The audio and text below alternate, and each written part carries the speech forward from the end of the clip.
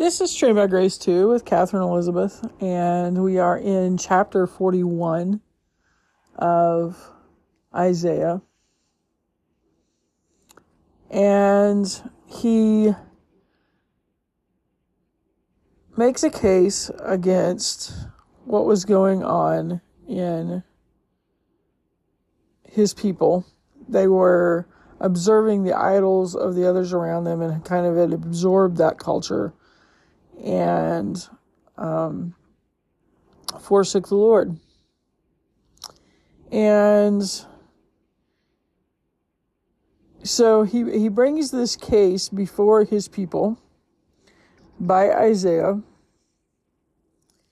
in verses 21 through 29 of chapter 41.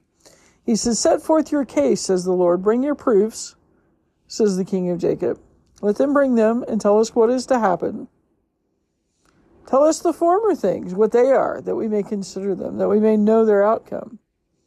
Or declare to us the things to come. Tell us what is to come hereafter, that we may know that you are gods. Do good or do harm, that we may be dismayed and terrified. Behold, you are nothing, and your work is less than nothing, and abomination is he who chooses you. I stirred up one from the north, and he has come from the rising of the sun, and he shall call upon my name. He shall trample on rulers as on mortar, as the potter treads clay. Who declared it from the beginning, that we might know, and beforehand that we might say, he is right? There was none who declared it, none who proclaimed, none who heard your words. I was the first to say to Zion, behold, here they are. And I give to Jerusalem a herald of good news.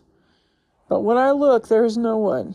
Among these there is no counselor, who, when I ask, gives an answer. Behold, they are all a delusion. Their works are nothing. Their metal images are empty wind."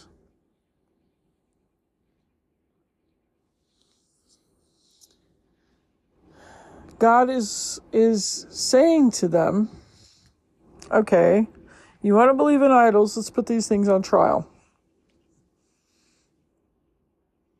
Bring him like you would to the king. He's going to put a quandary before you. And let's see what proves out. And he gives them several different trials. Okay. Tell us what is to happen.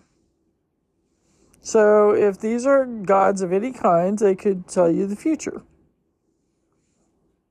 Okay, that doesn't work. So tell us the former things, what they are, that we may consider them. Let's have this conversation. Like, if these are gods, then why can't we have this conversation about the former things, that we may know their outcome and figure it out logically together? Oh, we can't do that either. You can almost hear that in the middle of these commas. Or declare to us the things to come. Tell us what is to come hereafter, that we may know that you are gods. Do good or do harm. Like, do you have any effect whatsoever, good or bad, that we may be dismayed and terrified? Like, honest to goodness, this is a waste of metal. This is a waste of resources. This is what God is saying. And behold, you are nothing, and your work is less than nothing. He's basically saying you take from people work, but you don't give anything back to them.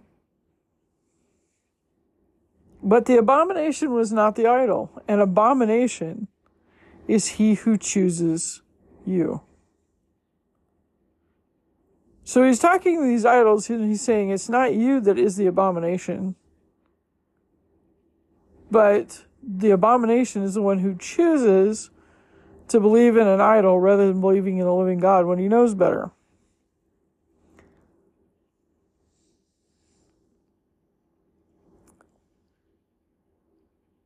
And then God declares something that is to come. God declares some of the former things. God declares the outcome. God declares the things to come. In these next verses, he says, I stirred up one from the north, and he has come from the rising of the sun, and he shall call upon my name. He shall trample on rulers as on mortar, as the potter treads clay, who declared it from the beginning that we might know, and beforehand that we might say he is right. There was none who declared it, none who proclaimed, none who heard your words. I was the first to say to Zion, behold, here they are. And I give to Jerusalem a herald of good news. So here it is, the bad. I'm going to bring rulers. I'm going to bring up one that is going to trample on rulers as on mortar. I'm the one who declared it first. Nobody declared it. I give to Jerusalem a herald of good news because I was the first, and I was the first to say that. And then verse 28, but when I look, there is no one among these. So you brought these idols to me, but there is no counselor among them. They don't give an answer to anything I ask. They are all a delusion. You're tricking yourselves. Their works are nothing. Their metal images, those who worship them, their metal images are empty wind. So what's interesting about that is I think we have recreated that in Facebook. Like, idols were a reason to do what you really wanted to do anyway. Or say what you really wanted to say anyway. Well, I'm just saying this because whoever the God was that proclaimed that. Or we have to get drunk because this is the feast of whatever the God was that you wanted to serve. You could pick your God. There were lots of them. That's why there is a pantheon. That's why there is, numerous stories of various gods from various places that sound remarkably alike one another. And we find them very arbitrary and very mythological because we know that they actually didn't do anything. There was no harm or no good done. And God is telling us, okay, these things you're working with them. You're basing your life on these things. You remove yourselves from taking responsibility by these things. Just kind of like it's easier to comment on somebody's post in a harsh way, or it's easier to say things that you normally wouldn't say in person, but because you're removed or you're in this different situation that you constructed, you feel safer to say these things. The same happened with these idols.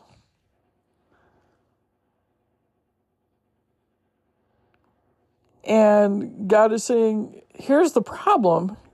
It doesn't change the idol at all. The idol is still a piece of metal that somebody smelted and formed. But it changes you.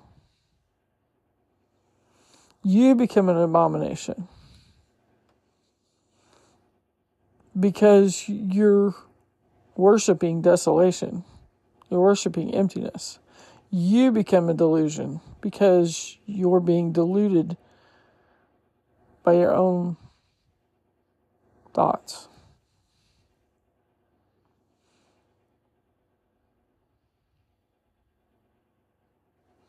This is a really, really honest, raw passage here. This is a heavy passage. And God's not saying this to diss people. He's not saying this to make them angry. Although they do get angry at Isaiah.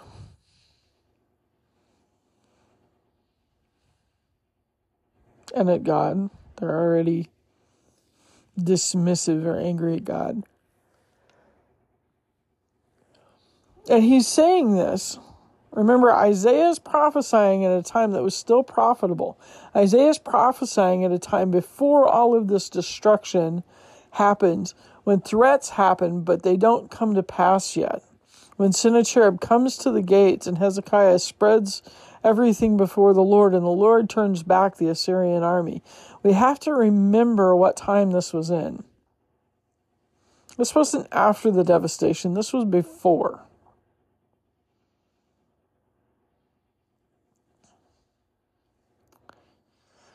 And the reason God is telling them this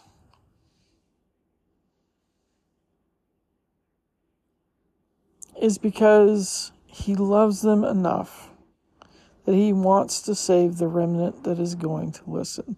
He wants to save the remnant that is going to go, wait a minute, Isaiah's right. We're tricking ourselves.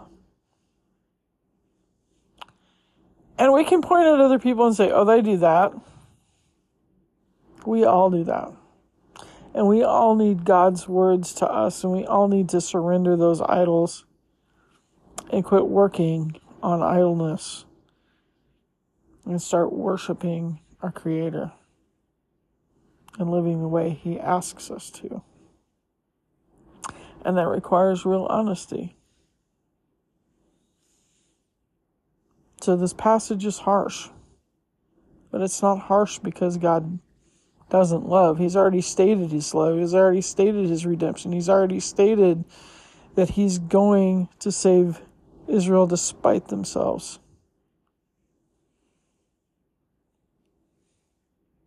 But he's saying here, this is why I had to.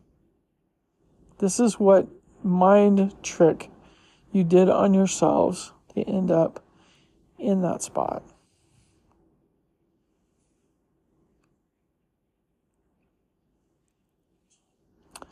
Father God, you are a Father. You are our Father. Our Father who art in heaven.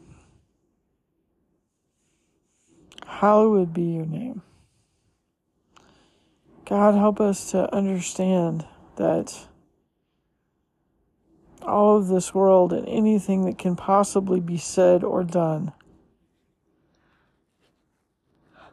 does not hold a candle or an equal to you in any way. There is no counselor. There is nobody that declared things before you. You declare things. You are the beginning and the end. God, we thank you for that because you're faithful when we are not. But God, open our hearts. Break the hard pieces off, shake them off, and help us to beat our hearts to beat according to the beat that you have set for them. Help us to do the good that you had appointed for us from the beginning of the world. Forgive us when we miss it. Thank you, Lord, for all your goodness and your mercy. In Jesus' precious and holy name, amen.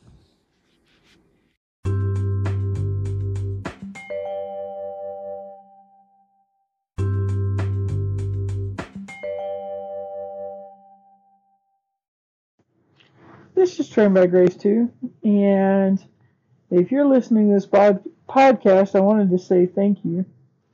And there are various things you can do as a next step. Number one, if you need to know more about Jesus being your Savior and Lord, please get a hold of me via email at trainedbygrace2, all one word, trained, Trained, by grace2, at gmail.com, and put in the subject line podcast for all of these options. So if you need to know more about Jesus, please get a hold of me or someone you know who knows Christ. If you would like to be part of this podcast proclaiming his excellencies, you can put subject line podcast, would like to be part of proclaiming God's excellencies. If you would like to have a resource, have a Bible sent to you, please put that in the email. If you have a prayer request, put that in the email. So thank you for getting in touch with me. Thank you for listening to this podcast. And may you be blessed and know Jesus is your Savior and Lord. And remember, you are one of God's excellencies.